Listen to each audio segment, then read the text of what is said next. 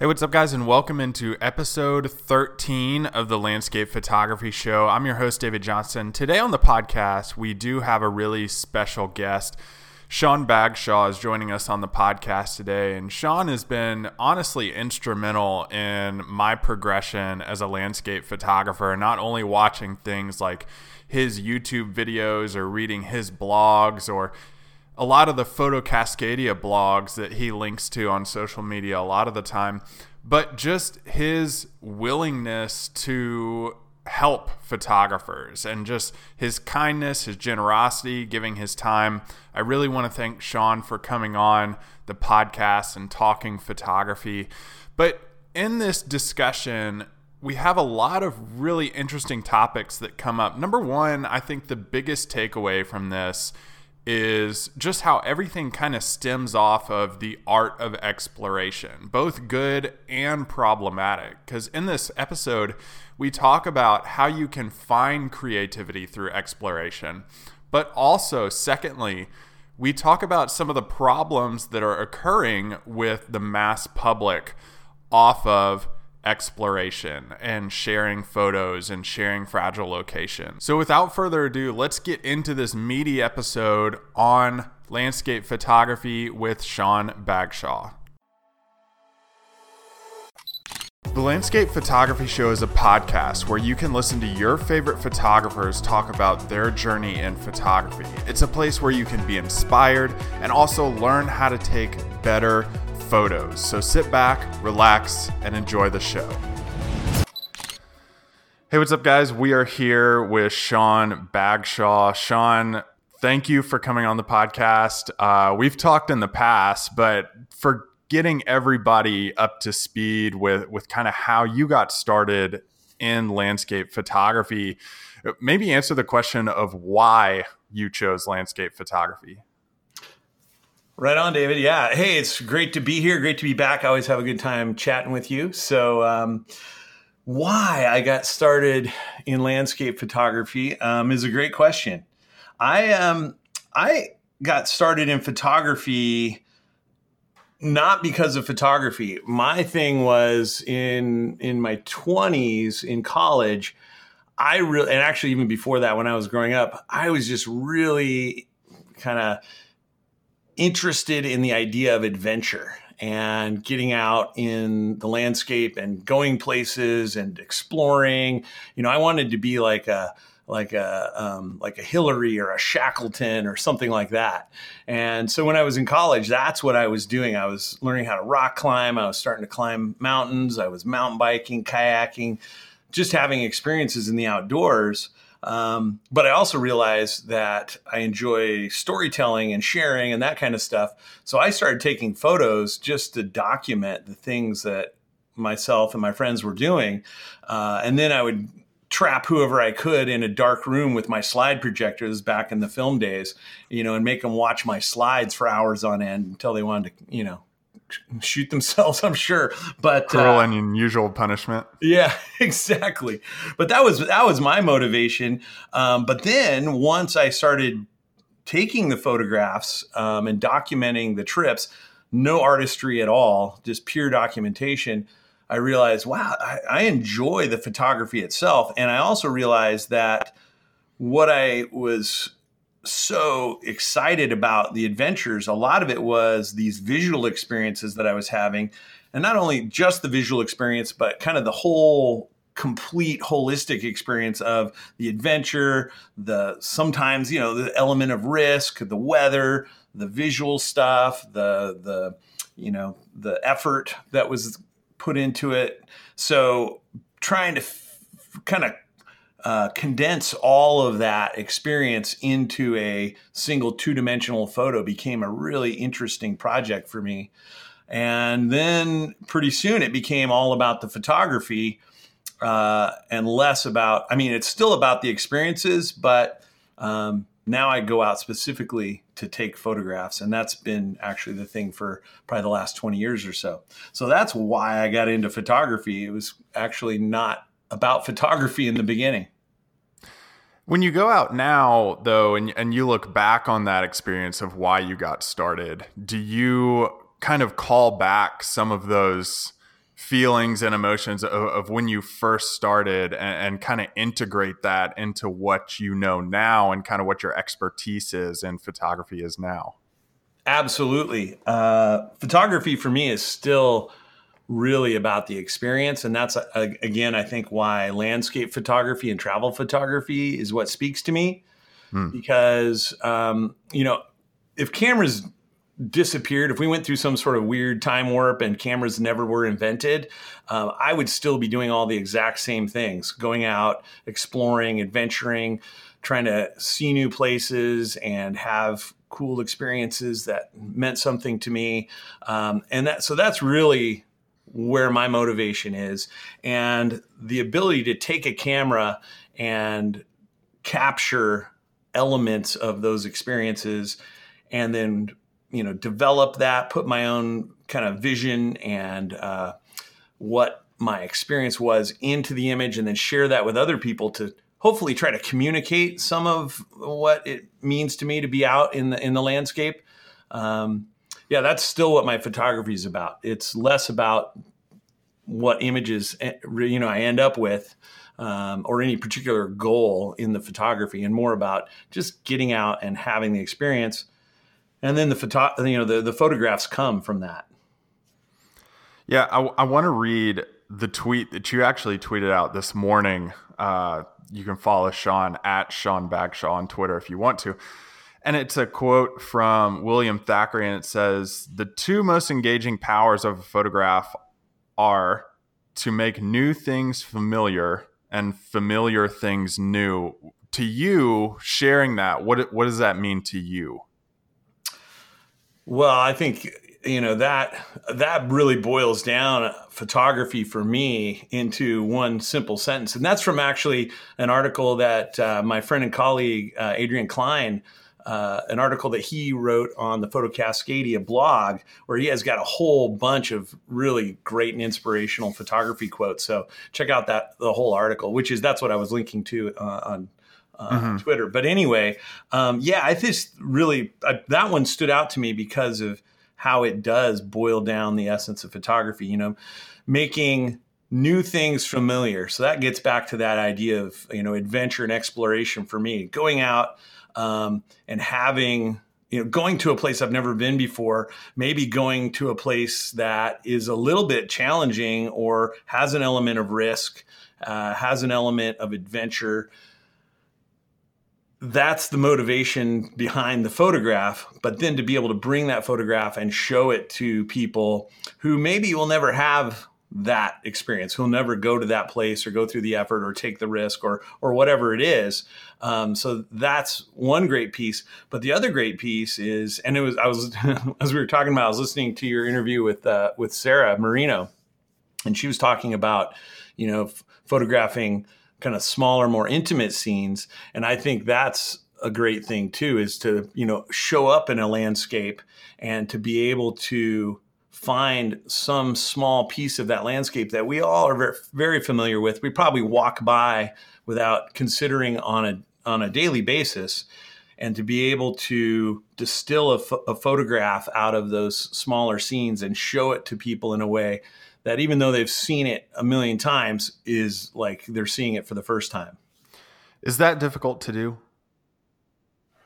That is really difficult to do. I think, that may be the more difficult thing to do. I think going to a place that's new, and whether it's new to just you or whether it's new to everybody, although there's not that many places on the planet anymore that are new to everybody, but going to someplace new and creating a photograph that can make it, feel familiar, or at least relatable, is, to me, I think, easier than taking something that's ordinary or common or well-known and presenting it in a way that is new to people, that makes them see it like they've never seen it before, or, think about it in a way that they wouldn't have otherwise. That is very challenging. Is there a way, I know I've gone through things in landscape photography where I didn't even want to pick up a camera and go out and shoot anything. And it's like a creative block. and I think everybody through the progression of creativity and landscape photography experiences goes through it at some point. Is there a way that you can go out into the field, whether you're going to familiar or unfamiliar, and rejuvenate that creative drive in landscape photography? Boy, that's a big and deep, it's meaty. That's a big and deep topic. I'm sure we could spend days. You have a whole seminar conference just on that topic. But I think, different people work in different ways. I think some people are very conceptual, and so they get motivated by, from inside their brain, coming up with ideas and concepts, and then going out and trying to execute on those concepts. And so I'm not one of those people, so I don't know what the motivation is in coming up with new concepts like that, because I'm really not conceptual. I'm very visual and experiential. So for me, the motivation and what keeps me going is just going out, just getting out there.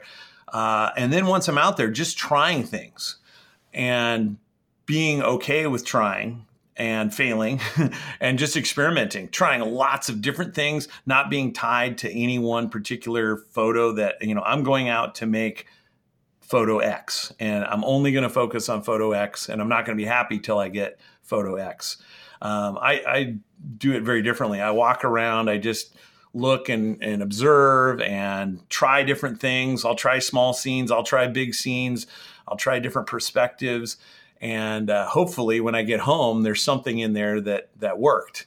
And also, I think part of it for me is being okay with not being motivated sometimes. I'll go months at times, 2-3 months without taking a photograph or going out to photograph, and being okay with that. Because I think when you really try to force it or push it, that's when those blocks, at least for me, can happen. When I feel like, okay, I must go out and make photographs every day or every week or whatever the schedule supposedly is.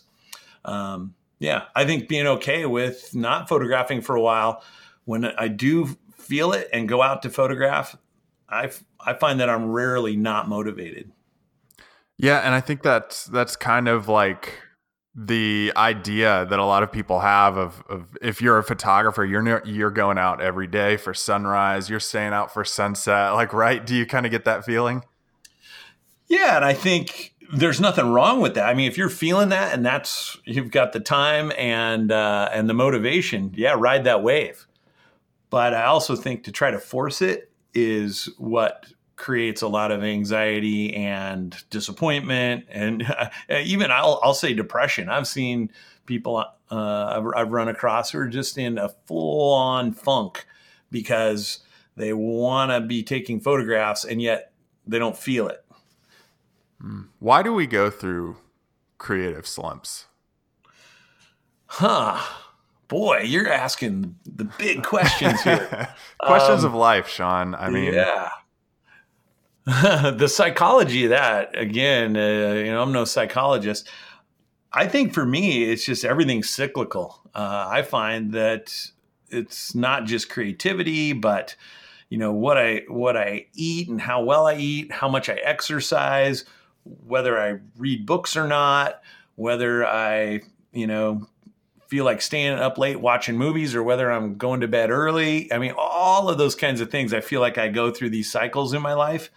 And as long as I'm okay with riding those cycles and letting it flow with whatever, happens to be at that moment, then I'm okay with it. It's when I start fighting against that it feels like a slump, I guess.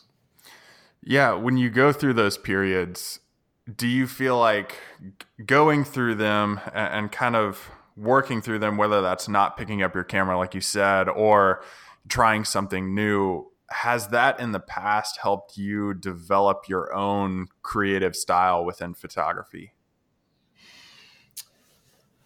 Yeah, I would say probably to an extent, because I think the thing is, the other part of that, of going through slumps, but riding the cycles, is being interested in lots of things. Mm-hmm. So that when you're maybe on a down cycle, on feeling like, you have some creative inspiration for photography, you might be on an upcycle on developing, or you might be on an upcycle on exploring, or reading and learning, or, something else.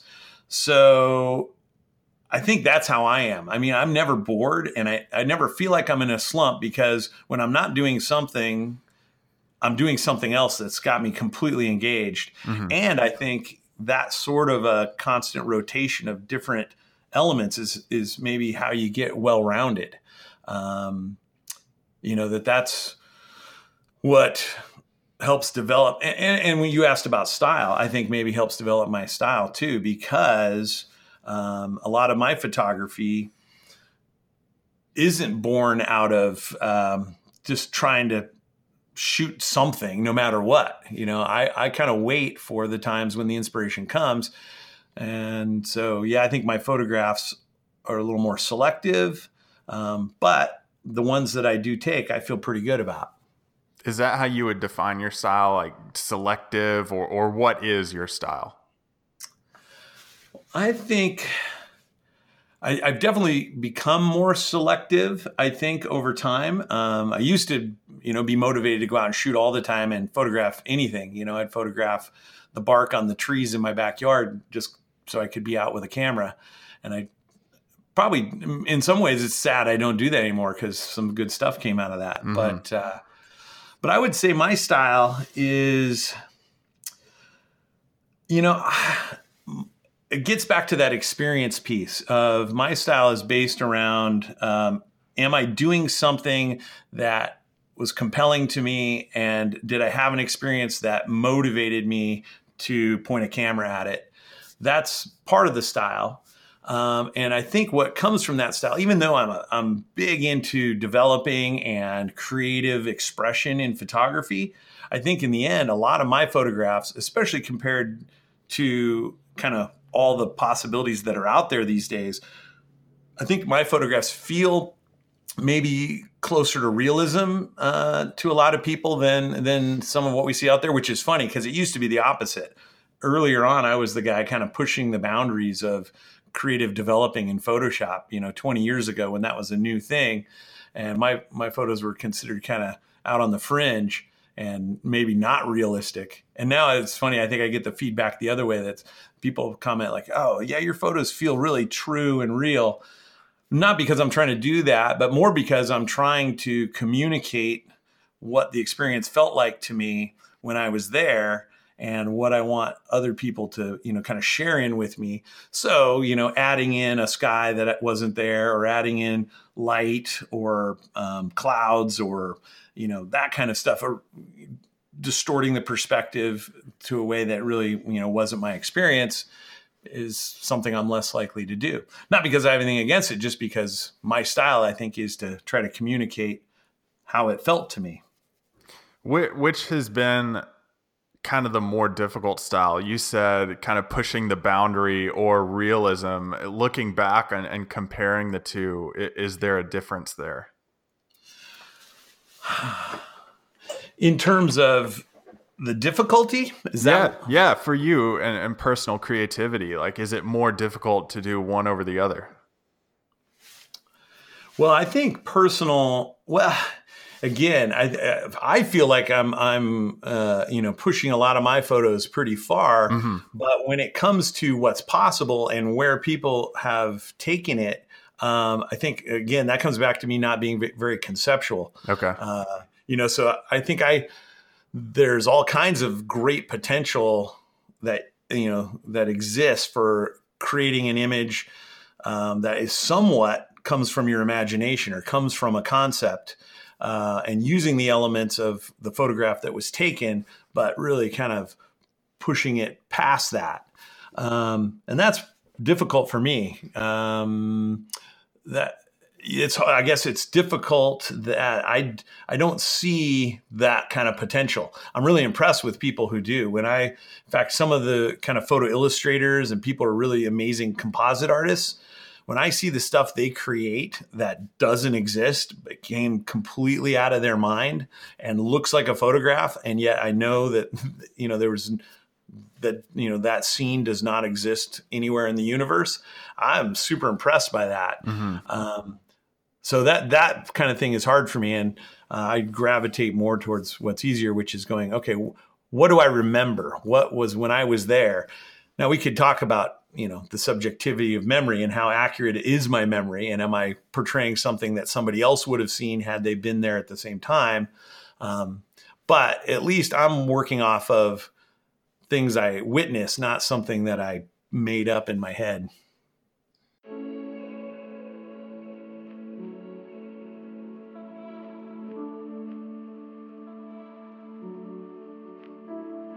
Hey, I just want to pause real quick and tell you about the sponsor for today's episode, and that's visualwilderness.com. You can go to visualwilderness.com, get tons of resources on how you can improve your landscape photography, articles, blog posts, things like courses and video content that you can get if you have a membership there. If you want a link to how to get a membership to visualwilderness.com and access all of that photo goodness for free with your membership, you can go to davidjohnstonart.com/podcast/Bagshaw and find all of the links on how to do that. Also, you can get links to all of my courses that are on visualwilderness.com that are going to take you through the post-processing of your landscape photography to help you understand post-processing better and how to create better photos through that art that is the digital darkroom. You can find those links also on the show notes for today's podcast at davidjohnstonart.com/podcast/Bagshaw. And just as a thank you to you guys for listening to the podcast, you can use the code DAVID33 for a limited time to get my courses for 33% off.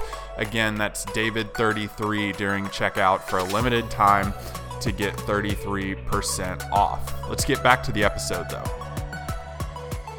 You've been all over the world photographing places from your backyard. You were just talking about photographing tree bark in your own backyard, finding details in that and creating compositions out of smaller scenes. But you've also been all over the world traveling to these places. In what you see with the photography community right now, is there a risk of over visiting locations? Yeah, that is a topic that's coming up a lot in the photography community these days. I'm glad we're having that conversation. I think overvisitation really is a problem in landscape photography and travel photography. I mean, the world is getting crowded. I think we're up around 8 billion people now. So overvisitation isn't a photography only thing. I mean, everywhere I go, I see tourists and people and crowding, and it's not all photographers. So in that respect, it's just kind of a bigger problem. But the photography element of overvisitation, I think, is that, for example, the general tourist crowd or travelers go to certain destinations. For example, if you go to New York City, or if you go to Paris, or if you go to the national parks, those are set up for tourism and for a large number of visitors. And that infrastructure is there.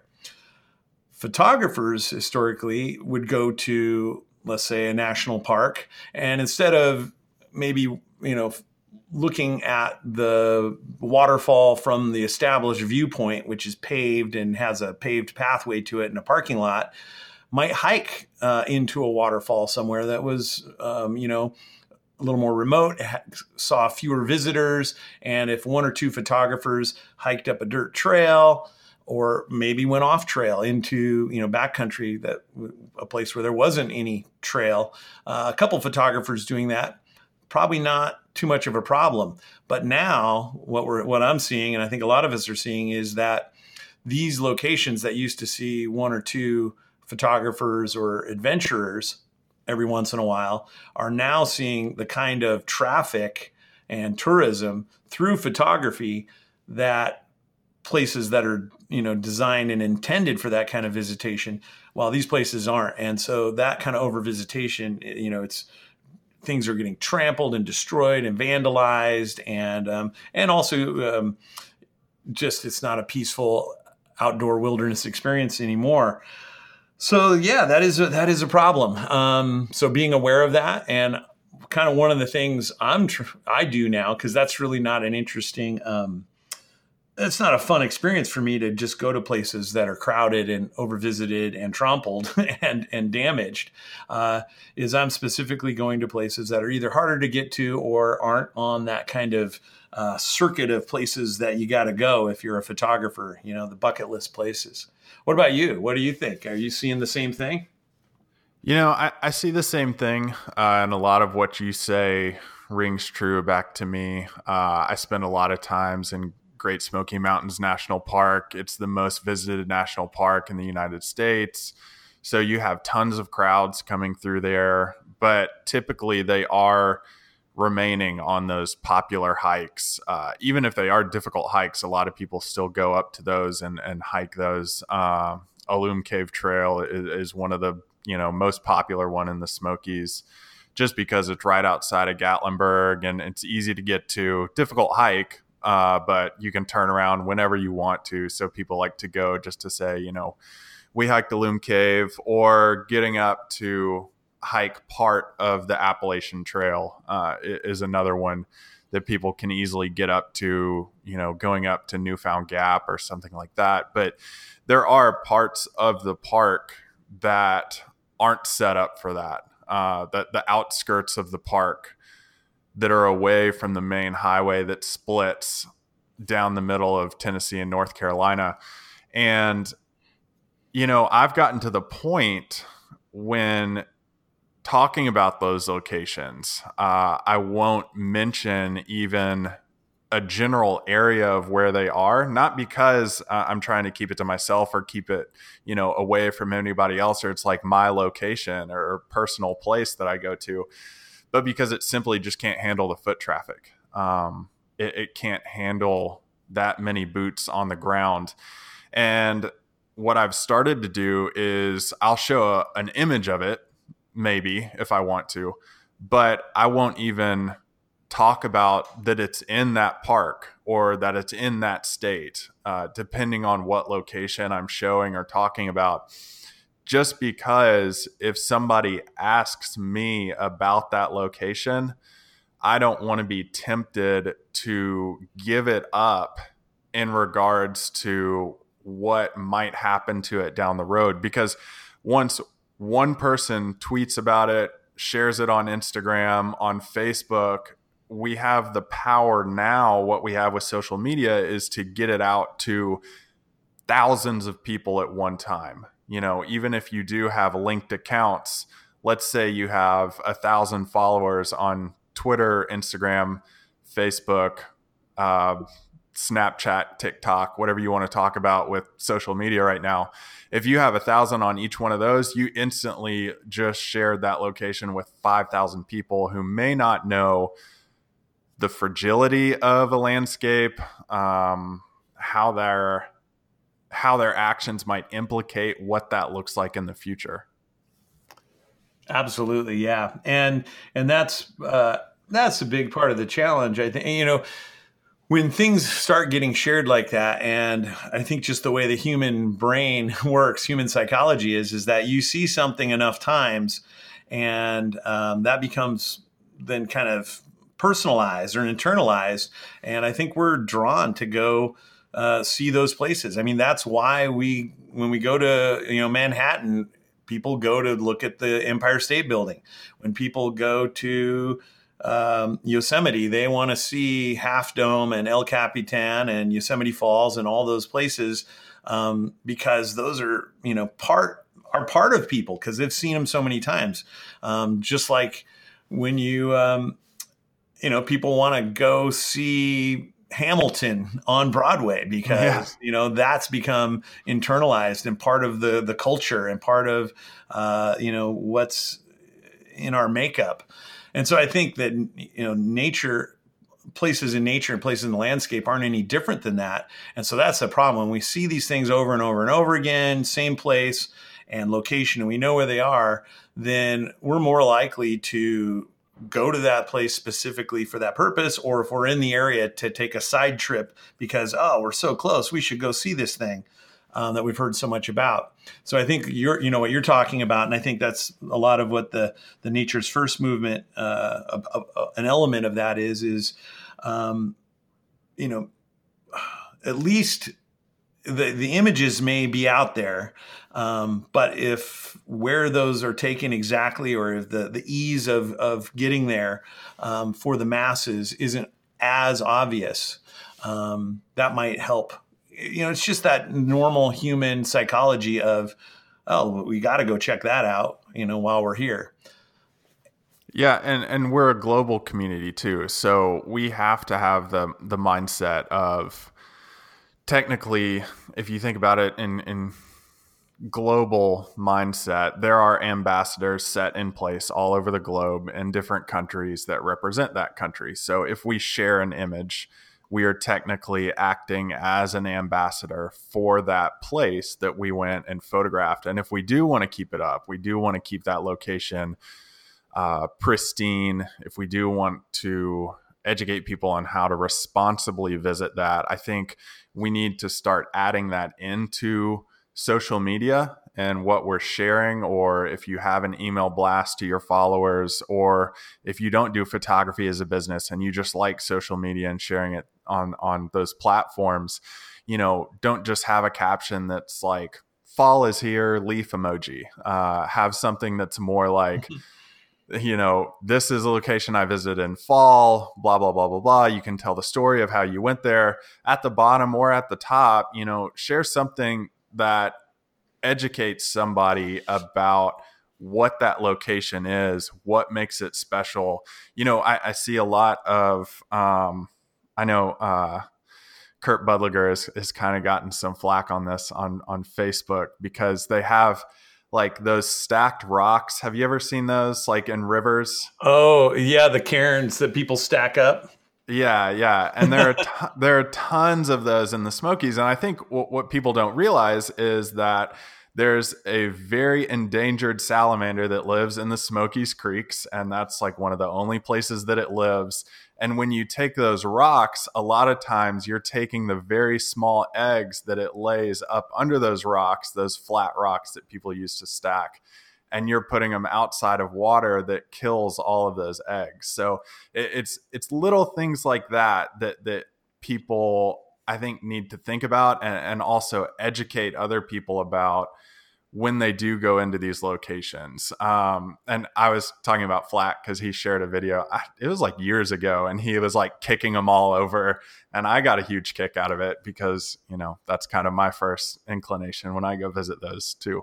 Yeah, no, I saw that too, and I'm in full support. I mean, obviously the direct ecological damage, like you point out with the salamander situation and plenty of other stuff like that, would be the primary reasons. But I would even say, just for me, the idea, again, this is human psychology, that we want to put our mark on everything. We want to go into the wilderness and show that we've been there. And that's, comes carving on trees, or, putting your tire tracks all over some untracked part of the playa, or stacking rocks to say, yeah, I was here and there's my rock stack to prove it.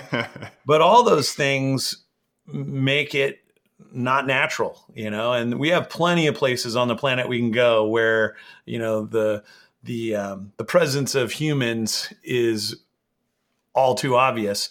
So I like to be able to go to places where, I can't even tell that humans have been there. And as soon as I come across something where somebody's kind of shouting out to me like, hey, I don't know you, but I just want you to know I was here, that bugs me. Yeah. To me, that's presumptuous and intrusive. I get that it's a primal, look back at explorers way back, came in and colonizing and the destructive history of that. But it's almost like this primal way that people want to mark their territory, I guess, for lack of a better term. But I think there are positive ways we can mark our territory too, in that responsibly sharing locations, educating people, and so forth with that. But I think one of the other things that I think needs to be brought into this is also scouting for locations. How are we responsibly scouting these places out. And that's one of the things that I had written down that I wanted to ask you is going through the process of, okay, these are endangered lands or public lands, national parks. They're fragile. How do we go about scouting places like that responsibly when it's maybe our first time visiting there? Because a lot of people go into national parks never going there at all, and they do want to find, their own little nook of the national park. Yeah, I think there are just some basic ways, and this gets to nature's first and the leave no trace. I mean, there's ways to travel in the wilderness with the least amount of impact possible. And I just try to always follow that, wherever I am. So if I can avoid stepping on anything that's fragile, whether it's plant life that's, not going to hold up to my foot on it, or cryptobiotic soil, or things where there's going to be erosion or it's going to leave footprints that last for a long time. I try to be really careful about where I step. If I can walk on sand or rock or compacted soil or a trail, if there's a trail, obviously, and staying on the trail if it's in a place where being on the trail is appropriate. That kind of stuff. Being sensitive to and doing some research and getting educated before you go to a place. So what are the ecological factors, where you are and where you're going? So before you even get there, you kind of have an idea. Okay, so these are the kinds of places that I'm going to avoid. I've never been here before, but I already know, don't walk on this stuff. Or I already know this particular plant is endangered. And so if I step on that, I'm just contributing to its challenge of surviving. Or I already know that there are, not that I would stack rocks anyways, but there are, salamanders in these creeks that I'm visiting that if I mess with the rocks, I'm damaging their population. So I guess all that's part of the responsibility of it. But then there's a lot of it, like I said, that's just, once you learn it once, it applies everywhere you go, and just always behave in that manner. And I guess if you're not sure, err on the side of being careful and cautious. When you started in photography, like you shot film, and even getting into the intro of DSLRs and even, we can mirrorless cameras, stuff like that. Did you see this becoming kind of a problem in landscape photography, outdoor photography? You mean the popularity of it and how many people are out there? And the kind of destruction of some of these locations? I don't think I did. Why is that, though, do you think? Boy, well, I think part of is growing up, because I grew up here in the Northwest, and in the 70s and 80s in the Northwest, we were still coming off of that kind of westward expansion idea, and that the world was pretty much kind of limitless, and the resources were limitless, and all this territory out here in the West was just waiting for us to explore and tame it. And even though I grew up in kind of a hippie family and we were very environmentally conscious, I just don't think it was in the general consciousness of anyone that that eventually there would be enough people, and there would be enough people interested in going to these kinds of places that it would ever be a problem. I think we just felt like, that'll never get to that point. And I think there was also a certain spirit of, going out. I think you mentioned it earlier, and conquering the frontier, or conquering the wilderness, putting your mark on it.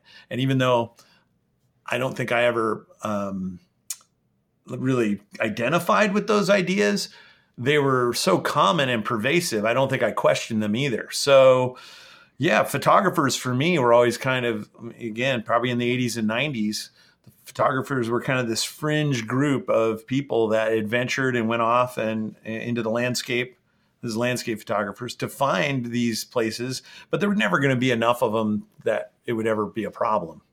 And so in the last decade or so, when I've really realized how far it's gone, it's been a surprise. I mean, even I graduated college in 2010. That's really showing how young I am, I guess, and maybe how inexperienced I am. How old I am. But like, even when I graduated college and I started getting into landscape photography and like going out and camping and hiking and even backpacking on a couple day trips, but it wasn't even that popular then. It's been almost like within the past 2, 3, 4 years that this has like skyrocketed. Yeah, I think we're seeing exponential growth, and I don't know how long that'll continue, but the curve has gotten steeper and steeper quickly in the last few years. So I agree with that. You know, one of the things, and I do want to wrap up on this question, is I actually saw it asked by Sarah Marino on Nature Photographers Network on a question and answer session that you did on there, which was a really good read, by the way. And going through those questions, she asked your contribution to Photo Cascadia and all of that and all of the writers that contribute to that website, amazing photographers. How has that contributed or helped you throughout your photography career? Oh, well, it's been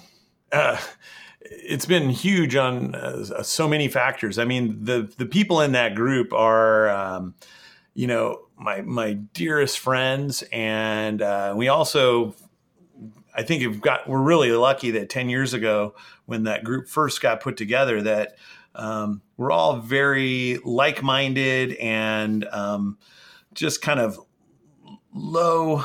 It's a great group. Professionally, it's great because we, have a body of work together, both with photography and with what we do in our writing, and as well as what we're able to offer in terms of photography education and workshops and tours and things like that. So it's great professional, even though Photo Cascadia itself isn't a business of itself. It's just, it's kind of like a clearinghouse or a place that we can, all our 7 separate businesses can come together. So that's been great.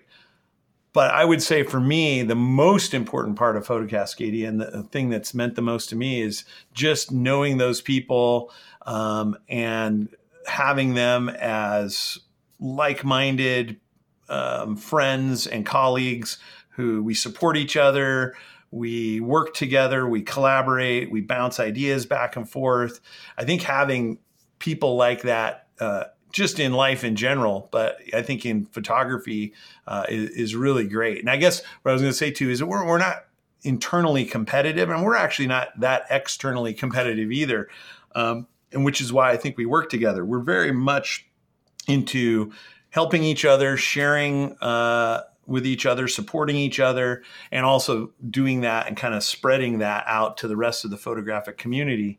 And so, yeah, just having that, I would, if anyone else, if you have an opportunity to find a group or a tribe or whatever you want to call it, that you can have that kind of connection with other people, don't hesitate. I see a lot of people, and I think this is more a thing in the past. I think the community, and maybe this is a good outcome of the internet, is I see more people collaborating and sharing and cross-pollinating and doing all that kind of stuff, supporting each other.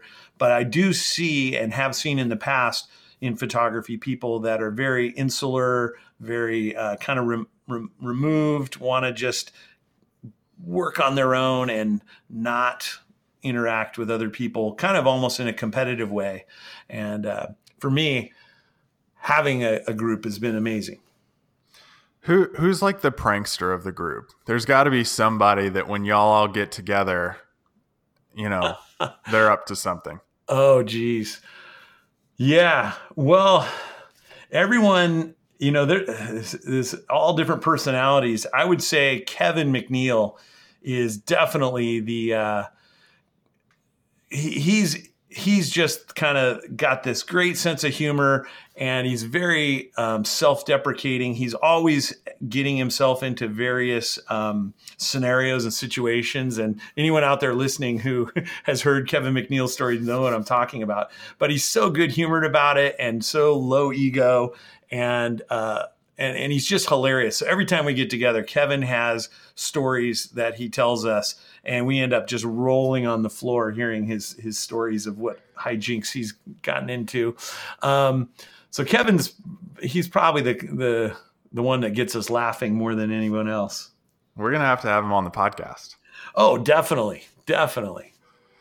Well, Sean, thank you so much for coming on, sharing your thoughts and ideas about not only creativity, but location sharing, over visiting locations, and then even scouting locations and how do you get out to those places. Yeah, my pleasure. This is great. This has been a little bit different pathway or tangent of conversation than we've done before. So that was fun. I enjoyed it. Yeah. We didn't ask any of the usual composition questions. Composition and lens selection. That's right. Yeah. Which those are good questions too, but that's right. Thanks so much, man. Hey, my pleasure. Thank you.